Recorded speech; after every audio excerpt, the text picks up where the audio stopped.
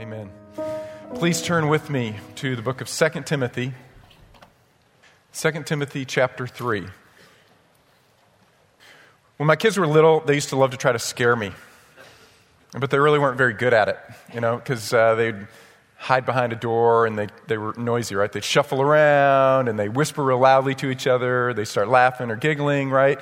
And so I never was surprised. I never really was caught off guard. I, on the other hand, could scare them all the time. Right, because, they just lived in the moment. They were never thinking about what was around the corner. So I could always scare them. I could always get them. Now, the problem is now their minds work faster than mine. And so in our house, I have outlawed scaring. It's bad. You can't scare anybody, right? Because I don't want to be scared. And there's a principle in life, and it is this. If you know what's coming, you'll never be caught off guard. Right? If you know what's coming, and you're anticipating it and expecting it, you will know how to respond. You can prepare your response ahead of time.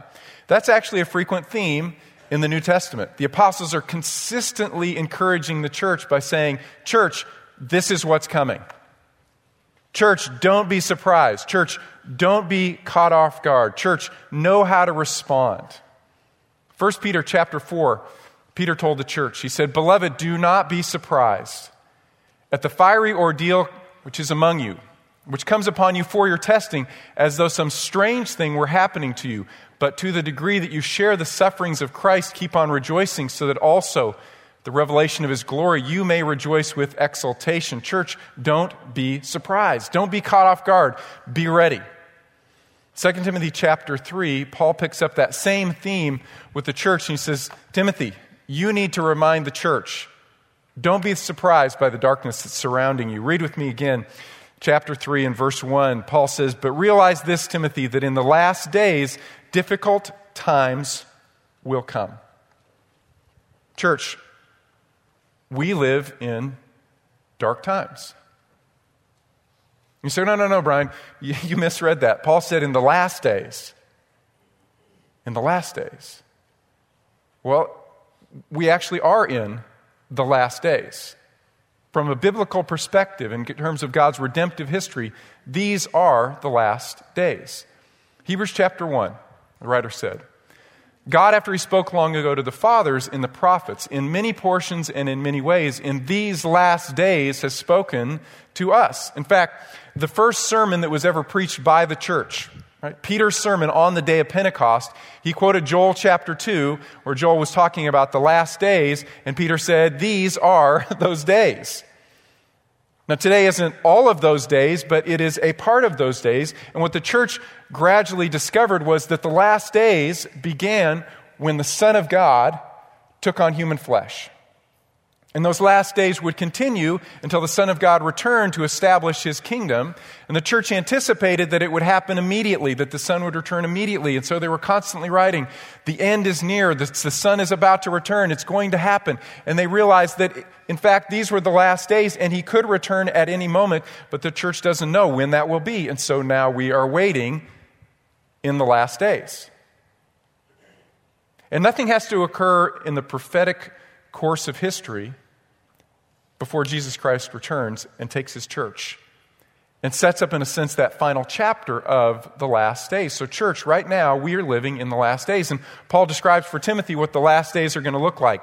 He says, realize this, that in the last days, difficult times will come. For men will be lovers of self, lovers of money, boastful, arrogant, revilers, disobedient to parents, ungrateful, unholy, unloving, irreconcilable, malicious gossips, without self-control, brutal, haters of good, treacherous, reckless, conceited, lovers of pleasure rather than lovers of God, holding to a form of godliness, although they have denied its power. And avoid such men as these.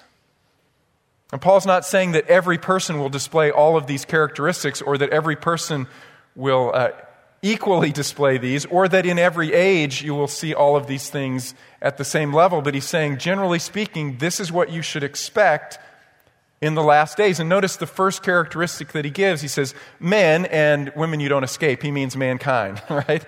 Men and women, mankind will be fundamentally lovers of self. They're going to love themselves more than they love anything else, including God.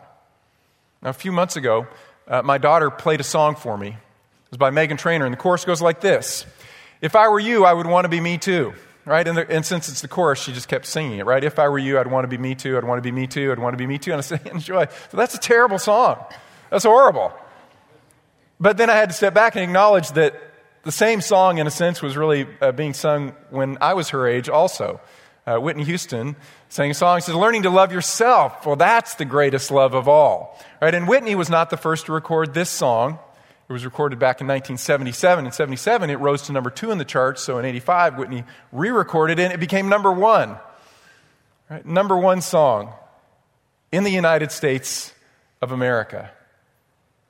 In my daughter's day, men and women are self-absorbed, love self. In my day, men and women were self-absorbed. They just loved self. But I think we do have to acknowledge that in our country, self-absorption is growing.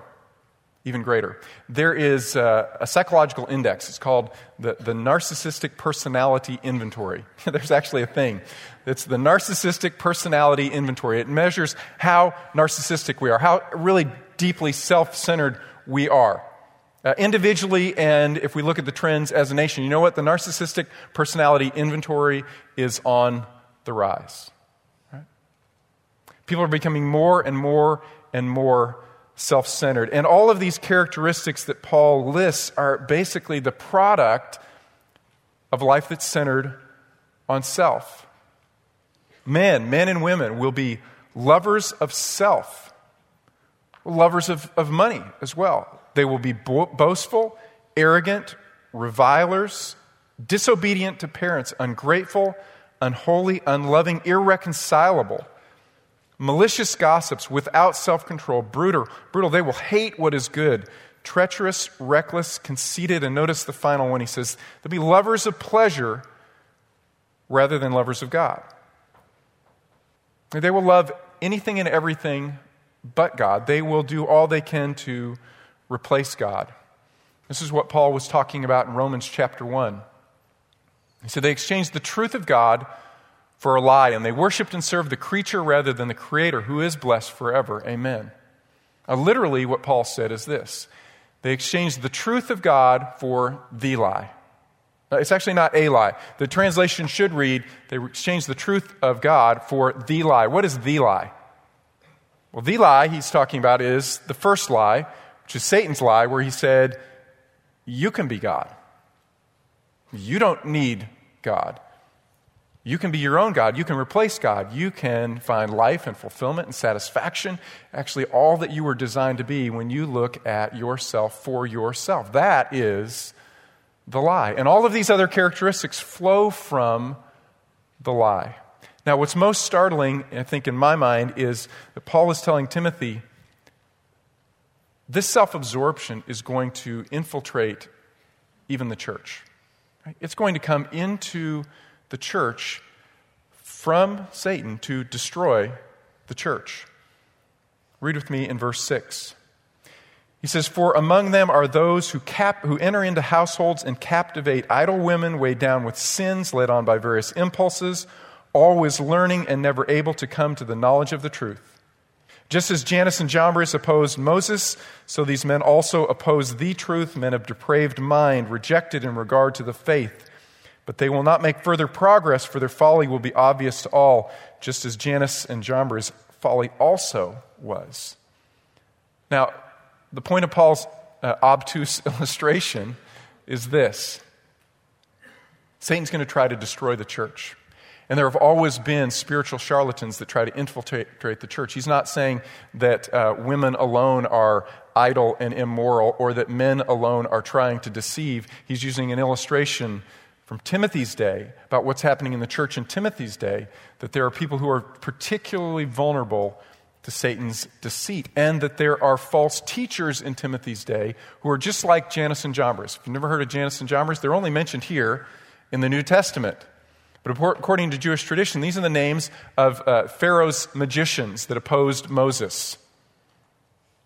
Pharaoh's magicians who tried to imitate what Moses was doing in the miracles that demonstrated the power of God so that they could deceive the people of God that the gods of Egypt were just as powerful or more powerful than the God of Moses, the God of Israel, Yahweh, the covenant-keeping God. And what Paul says is actually what occurred in Moses' day. Eventually their folly was exposed. But church, don't be surprised. The false teachers even try to infiltrate the church, to get the church to focus on self and to be self-absorbed. Church, we live in dark times. But the times have always been dark. Okay? The times have actually always been dark. Genesis chapter 3, verse 15 is described as the proto-evangelion. That means the prototype of the gospel, or the first inkling we have of what the gospel would be all about. It reads like this. The Lord is speaking, and he says, I will put enmity between you, the serpent, who is a physical manifestation of Satan. I will put enmity between you and the woman, and between your seed and her seed. He shall bruise you on the head, and you shall bruise him on the heel. And this is what the Lord means. He says, what he means is this: there's going to be a battle. And the battle began at the very dawn of human history in the garden, and it has been waged ever since. It's how we understand what human history is all about. It's a battle between two kingdoms. Kingdom of darkness, represented by Satan and the serpent, and all of those who follow him. Fallen angels and people that the serpent is able to deceive. They will be the kingdom of darkness, and they will be in opposition to the kingdom of God, which will be rescued by the seed of woman. That is, a man will be the one who finally stands up and defeats the kingdom of darkness. But in defeating the kingdom of darkness, that is crushing the head of the Satan, he also will receive a bruise on his heel. Not a fatal blow that will last forever, but a bruise, that is the cross that Jesus Christ overcame through the resurrection. This is just a poetic foreshadowing of the very nature of the life that we live here on earth. It is the battle of two kingdoms, darkness and light, the kingdom of Satan and the kingdom of God. And Satan hates us, and Satan wants to destroy us, and so he will do everything that he can inside the church and outside the church to destroy humankind. In particular, we're told in this verse that he wants to destroy the seed of woman, which is mankind in general, but specifically focused on Jesus Christ. Right? He will be the seed who will come from Abraham, and from Abraham's offspring, who will be the man who is God's Messiah, God's anointed one, to crush the kingdom of darkness. And what you see even in human history is that Satan has always been trying to go specifically after that seed, Jesus. Let me illustrate. 5th century BC, there was a very wicked man. He was a highly placed governing official in the Persian Empire. His name was Haman. Haman was committed to the destruction of the Jewish people. Well, did he know that he was a tool of Satan? Probably not directly, but he was empowered by the spirit of the Antichrist, that is the one who is against God's Messiah, to destroy the seed. If he could destroy the Jewish people, no seed would come. He knew the promise had come to Eve and then through Abraham for the world through the Jewish people. And so what did he do? He tried to destroy them. He tried to destroy them. Now, the book of Esther is the book that contains that story. And Esther's a wonderful story about a young woman who had phenomenal courage, but it's actually a much bigger story. It's a story about God working behind the scenes through this beautiful and talented young woman who was fearful but stepped up in courage. But the point of the story is God is working to protect his promise, to defeat the serpent.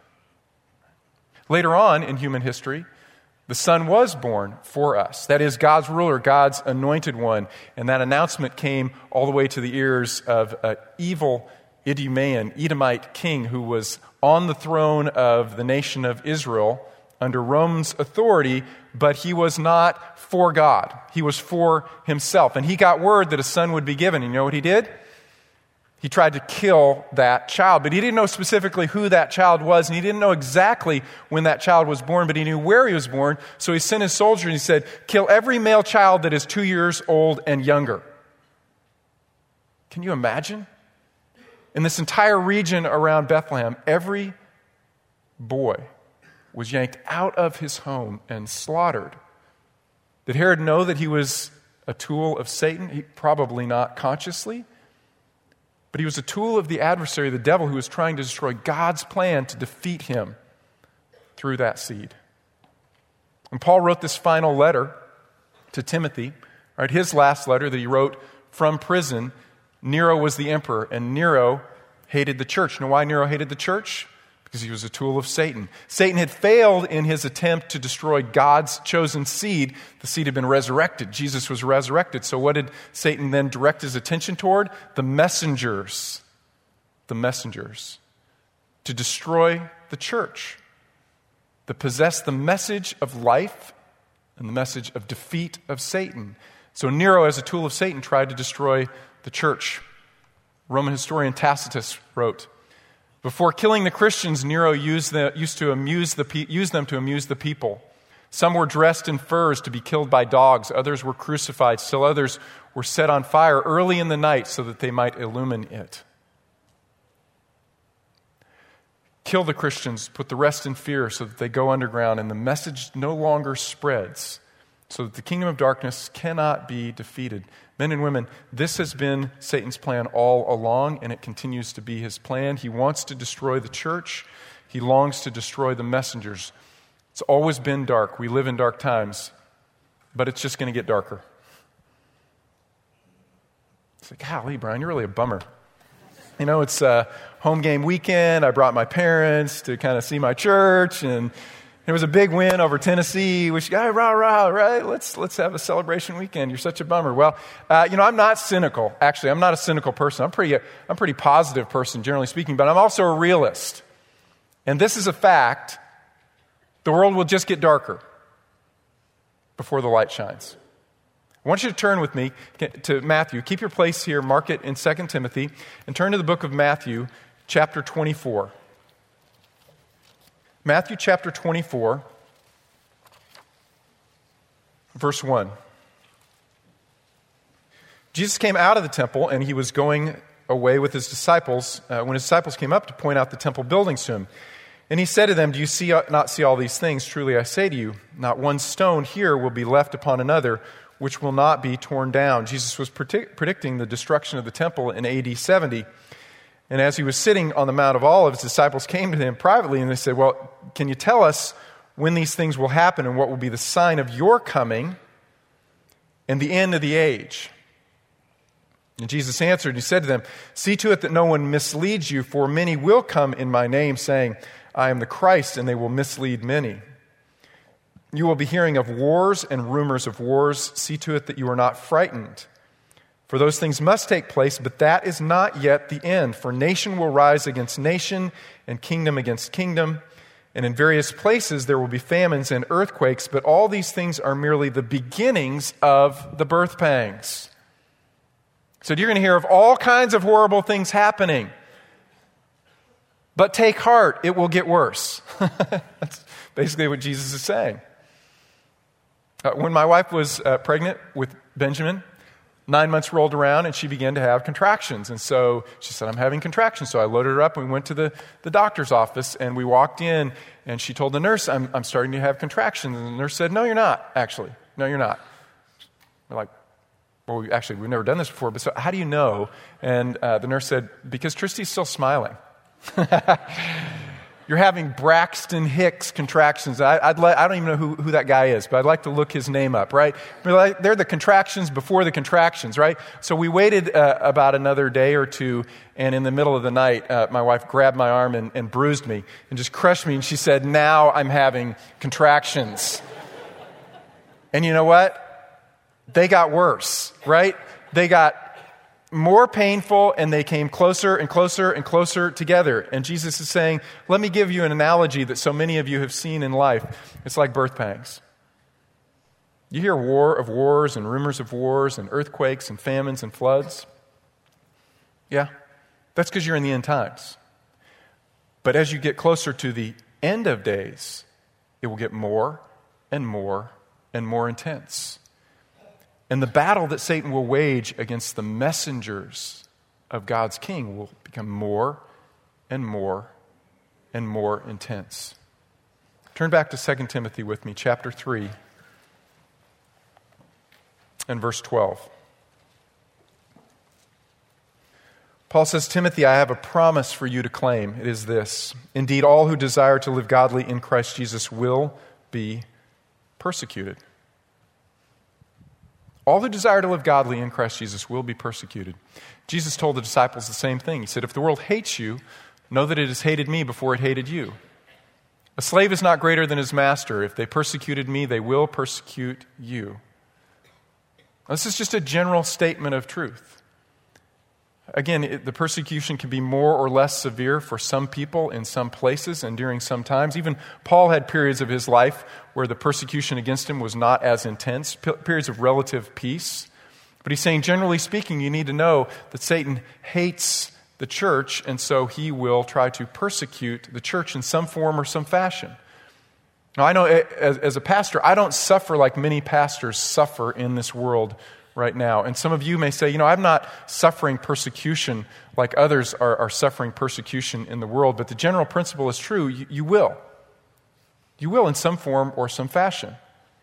And I know that there are some of you even now who have suffered persecution. I've talked to so many professors through the years who've lived under the threat of not getting tenure or not having a paper published if they come out publicly with their faith, if they announce that Jesus Christ is in fact more important to them than anything, even their job.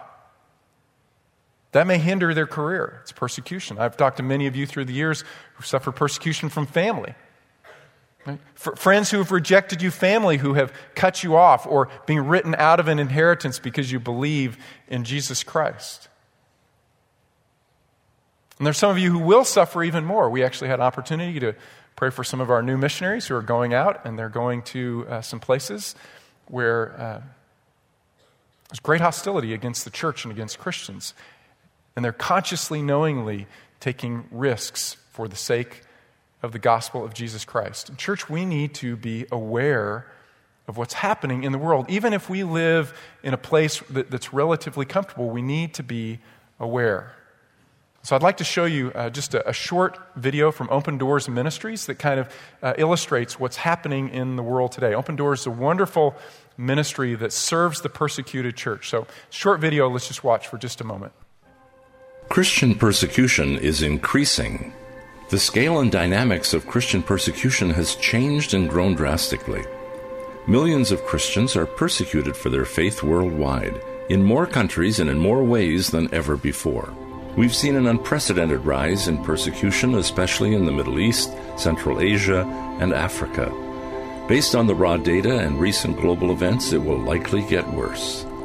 In 2016, Iraq has moved to number 2 on the list. Iraq has seen tens of thousands of Christians forced to flee their homes because of the terror of ISIS.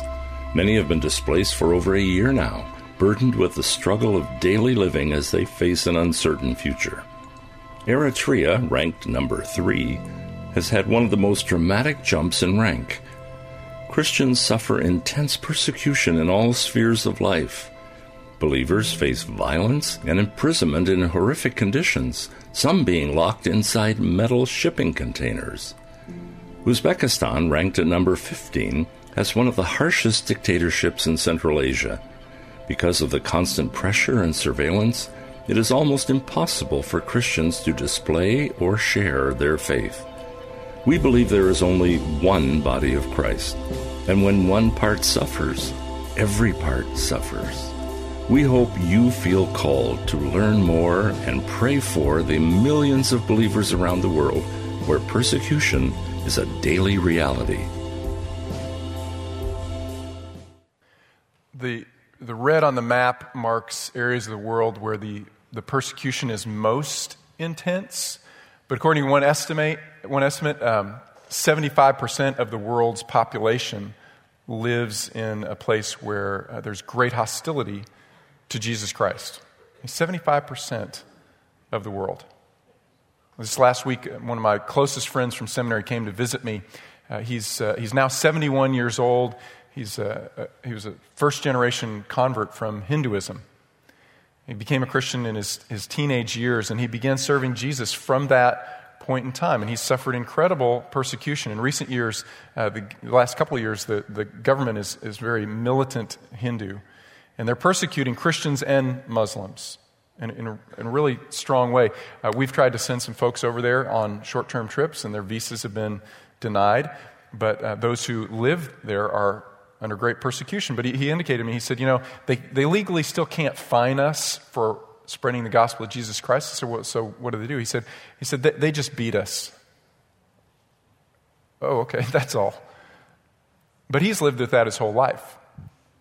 He's walked through villages and had stones thrown at him for sharing his faith. When he first became a believer, his family completely disowned him, literally threw him out of the house and disinherited him. And that's standard life where he lives. A few weeks before that, I had another friend come visit me. He's a pastor of a house church in East Asia. If you can imagine this, he went up to the building where they meet one day, and there were just locks and chains on the door. They couldn't get in. They couldn't worship. Can you imagine that? If you walked up this morning and there are just locks on the door, you can't come in. You can't get in. There was no explanation, nothing posted, no word whatsoever. Just the building was locked up, closed. They couldn't worship. And they go and try and find another place to worship. You know what? No one will rent to them. Instead, he was called into the governing authorities, and they told him that you can't share the gospel anymore. Or else. Well, they didn't tell him what the or else was, but it's really easy to figure out. He's got another friend, very close friend, who's a house church pastor, and just a few months back, that man disappeared. Just disappeared. And then it was discovered that he had been placed in prison. For how long? No one knows. Hey, but that's happening to people, believers, our fellow believers around the world all the time. Church, we need to pay attention to this. It matters. Why? Well, as Paul said in 1 Corinthians, but now there are many members of the body or our family, but there's just one body itself. If one member suffers, all the members suffer with it. And church, we live in a place that's relatively comfortable. We need to understand and acknowledge and empathize with what's actually happening to our brothers and sisters in Christ throughout the world. How do we do that? Well, the best and most direct way is that we can pray for the persecuted church. Hebrews chapter 13, verse 3 says this: remember those in prison as though you were in prison with them, and those who are ill-treated as though you too felt their torment. On November 6th of this year is the National Day of Prayer for the Persecuted Church. And I want to encourage you to get informed about what's happening with the persecuted church so you can pray for the persecuted church. There are a couple newsletters that I get. One is from Voice of the Martyrs. Another's from Open Doors Ministries. And what they do is they profile the countries where persecution is occurring. They profile believers in those places. They advocate for believers who are being persecuted with their governments and with our governments. But it informs us, and I get those newsletters so that I will pay attention to what's happening, because I get so absorbed in my own world, and it doesn't even cross my mind when I drive up to this building to worship that in some places the doors have been locked and the pastor's in prison. And I want to be aware, and I want to learn how to pray. Right? Pray for the church. If you're like me, you do wonder from time to time, well, what can that do? Theologically, I have limited understanding. I'm not exactly sure why the sovereign God who knows all things and is in control of the universe urges us to pray, or even urges us to share our faith. But God has promised us that I'm going to act through your prayers. I'm going to act through your courage as you share your faith. I'm going to act through these things. That's how I choose to act. Even though I've set the course of history and I know all things, I'm going to choose to act through you. And he's given us a few little glimpses in scriptures to how that works and how we participate. Daniel is one of my favorites. Remember, the prophet is praying and he's fasting fervently. He's asking for an answer from the Lord about end times. He's asking God, what's happening with my nation, through whom you will establish your kingdom? And when will things move and change and transpire? And he's praying and he's fasting, and he doesn't get an answer. And you know what? He probably is a little bit discouraged, and he wants to stop praying because the answer doesn't come. You ever felt that before? But he continues on in prayer, and he prays and he prays and he prays for day after day, day after day. And then one day, an angel shows up and he says, Daniel, sorry I'm late. Right? That's Hebrew. He says, Daniel, sorry I'm late, but I was in a battle. The prince of Persia.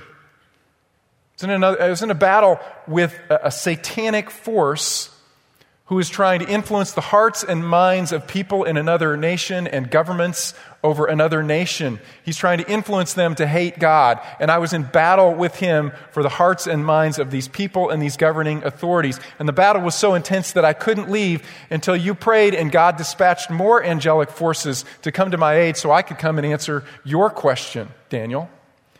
In other words, for some reason, when we pray, God has said, I will dispatch angelic forces to work alongside the church and with the church for the hearts and the minds of peoples and even governments.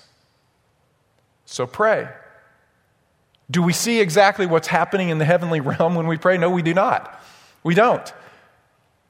But God's given us a little glimpse through people like Daniel, said this is what's happening. This is what's going on. Another illustration. In the book of Acts, chapter 12, Peter was imprisoned for sharing the gospel of Jesus Christ. And as he slept in prison, he was chained between two prison guards. But the church stayed up all night praying for Peter, praying for his safety, praying for his life, praying for his deliverance. Peter was asleep, and an angel came up and kicked him in the side and said, Peter, get up. Thought he was dreaming, but the chains fell off, and the angel said, follow me. So he just began to walk, following the angel. The gates open to the prison, the gates open out of the city. He goes to a home. He realizes, I guess I wasn't actually dreaming. That was an angel coming in response to the prayers of God's people, and I'm free.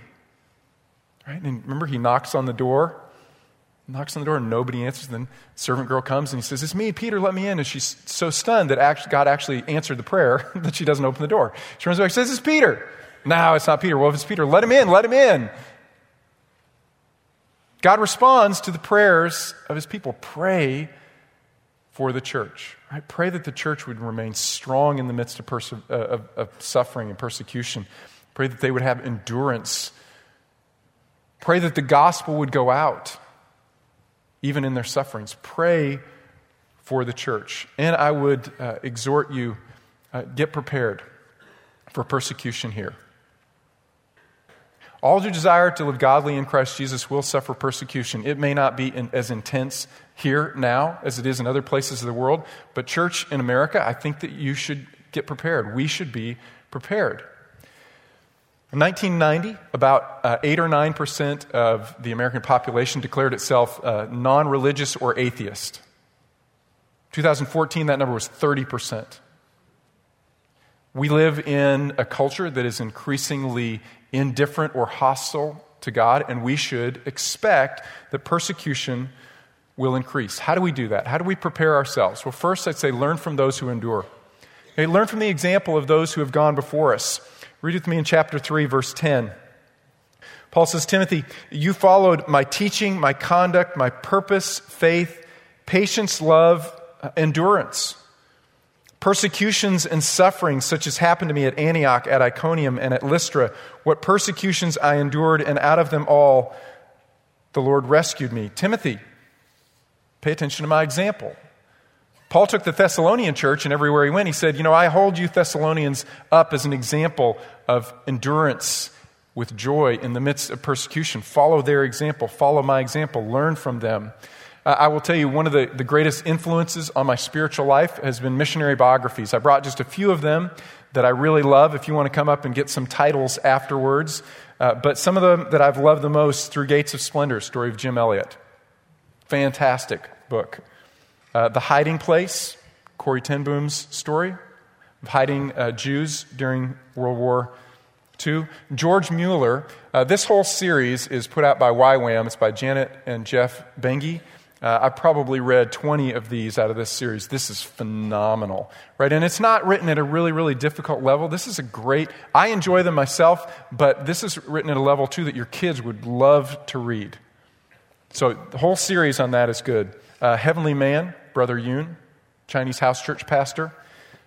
A biography of James Hudson Taylor. This is one of the older versions, and it's now out of print, but I think this is the best, right? This is by his grandson, Dr. and Mrs. Howard Taylor wrote this. This is a fantastic one. And then, first, a missionary sent from North America, Adoniram Judson. This is called To the Golden Shore. Absolutely great. I cannot overstate the influence of biographies in my spiritual life. I mean, I love them. The other thing that my parents did was anytime missionaries came to our church, they would invite them over for dinner. I mean, I promise you, every missionary that our church supported when I was growing up had a meal in my parents' home, and we would get to ask them about their lives. And some of them were undergoing persecution. Some of them had just made great sacrifices to be in a place where the gospel was not being heard. And it was really influential for me as a child to hear those stories, to see real life, flesh and blood people living not for themselves, but living for the gospel of Jesus Christ. It's powerful. Church, get prepared, right? Learn from those who are making these sacrifices, or those who did in the past. Second, consider your response to persecution ahead of time. I want you to turn with me to the book of Acts again, chapter 16, in verse 35. Acts 16, verse 35. This is at the end of an incident when Paul was in prison, actually in Philippi, and the jailer, there was an earthquake, and the jailer and all of the other prisoners believed in Jesus through that process. Now, this is the end of the story, verse 35. It says, "Now when day came, the chief magistrate sent their policemen saying, 'Release those men.' And the jailer reported these words to Paul, saying, 'The chief magistrates have sent to release you. Therefore, come out now and go in peace.'" It's great news, right? But Paul said to them, "They have beaten us in public without trial, men who are Romans, and they've thrown us into prison, and now they're sending us away secretly? No, indeed. But let them come themselves and bring us out." The policemen reported these words to the chief magistrates. They were afraid when they heard that they were Roman citizens. And they came and they appealed to them, and when they had brought them out, they kept begging them to leave the city. And when out of the prison, they entered the house of Lydia. When they saw the brethren, they encouraged them, and then they departed. In this case, Paul used the laws of that land to create protection, not just for himself, because he'd already received his beating, but for future believers, so that they would have the freedom to share the gospel. Paul used the justice system of that day to create protection. And sometimes God will call us to do that in our own country, or to advocate for believers in other countries, to push back and say, no, let the gospel go forth. However, there were also many times when Paul did not claim earthly rights, so to speak. Instead, he would say to the Romans, he would say, "Bless those who persecute you. Don't curse them, bless them." Turn to the book of Matthew. Matthew chapter 5, verse 43. Matthew 5, verse 43. Jesus said, "You have heard that it was said, 'You shall love your neighbor, but hate your enemy.' But I say to you, love your enemies and pray for those who persecute you, so that you may be sons of your Father who is in heaven." That means that you're his children, so be like him. This is what your Father is like, and you can reflect his personality, his care, his concern. "You will be sons of your Father who is in heaven, for he causes his sun to rise on the evil and the good. He sends rain on the righteous and the unrighteous. For if you love those who love you, what reward do you have? Do not even the tax collectors do the same? And if you greet only your brothers, what more are you doing than others? Do not even the Gentiles do the same? Therefore, you're to be perfect or mature or complete, just as your heavenly Father is perfect." You want to reflect the heart of God? Well, wisdom would say there are times when you stand up to protect those rights, and then there will be times when, as Jesus did, that he was reviled, but he didn't revile in return. Instead, he just blessed, and he looked down from the cross and didn't declare the injustice against him. Instead, he said, "Father, forgive them. Father, forgive them." Or as Paul says to Timothy, these men are not only deceiving, but they are being deceived. Have mercy. Think about that ahead of time. Whether that persecution comes in the form of, hey, you might not get tenure for that job if you stand up for Jesus Christ, or your family may reject you or slap you or hit you or write you out of an inheritance. What's your response going to be? Where would wisdom direct you? Third, understand the value of a tested faith. Turn back just one chapter or a few verses back to Matthew chapter 5 and verse 10. Matthew 5 verse 10 says, "Blessed are those who have been persecuted for the sake of righteousness, For theirs is the kingdom of heaven, and blessed are you when people insult you and persecute you and falsely say all kinds of evil against you because of me. Rejoice and be glad, for your reward in heaven is great. For in the same way they persecuted the prophets who were before you." Jesus says rejoice. And the apostles, when they were persecuted, in the book of Acts, it says they rejoiced that they were counted worthy to suffer for the name of Jesus Christ. Why? Because they're blessed. They had this sense of solidarity with Jesus Christ, who had suffered so that life could be given to the world. Paul tells us there is meaning and there is value even when our faith is tested and we suffer, we're persecuted. In fact, he would tell the Philippian believers, because of my imprisonment, there are other people who watch my example, and now they have courage to preach the gospel. So the gospel is not imprisoned. In fact, because of my imprisonment, the gospel is going out even more. And what we see throughout the world for the church is sometimes where persecution is the greatest, the gospel is the most powerful, because people see the church suffering, but suffering with joy, and they have courage to believe in Jesus Christ. Prepare ahead of time. Pray for the church. Now, before we apply this, what I'd like to do is I'd like to show you one other short video that I think puts persecution in perspective for us and gives us some idea about how we can stand with the persecuted church and pray for the church. Okay, just one more short video for you.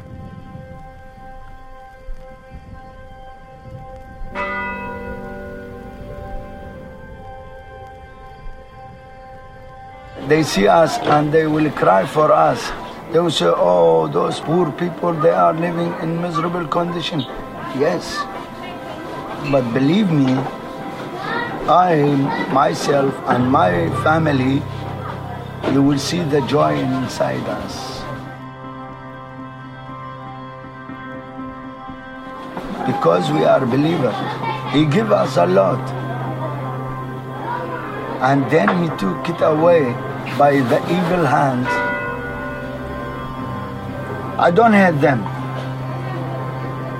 I don't hate ISIS. I pray for them to God to play with their hearts, to change their minds. I pray for everyone. Jesus, give them a time to know Him. All this happened, it is not for nothing. There is something behind it. As the clock gives a bell to wake up to your work. Wake up for what?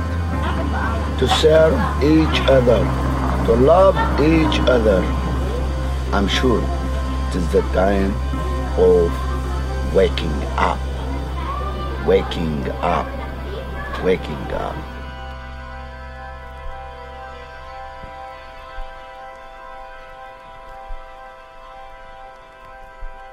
Church, what I'd like for us to do is just to take a few moments now and pray specifically for the persecuted church. Brother Andrew, who used to smuggle Bibles into the former Soviet Union, he said this: "Our prayers can go where we cannot. There are no borders, no prison walls, no doors that are closed to us when we pray." So if you'd like to get with a few other people around you and take a few moments to pray, or if you feel like you'd just like to pray on your own, that's great. We're just going to take a few moments just to begin to pray for the persecuted church. A few things that you can pray for. Pray for the salvation of the persecutors. When you ask persecuted believers what they want you to pray for first, consistently they say, pray for those who are persecuting us, that they would know Jesus. Pray for endurance of the church in really harsh places and protection of their lives so that the gospel can continue to go out. Okay, let's just take a few moments quietly to pray, and then we'll close our service together.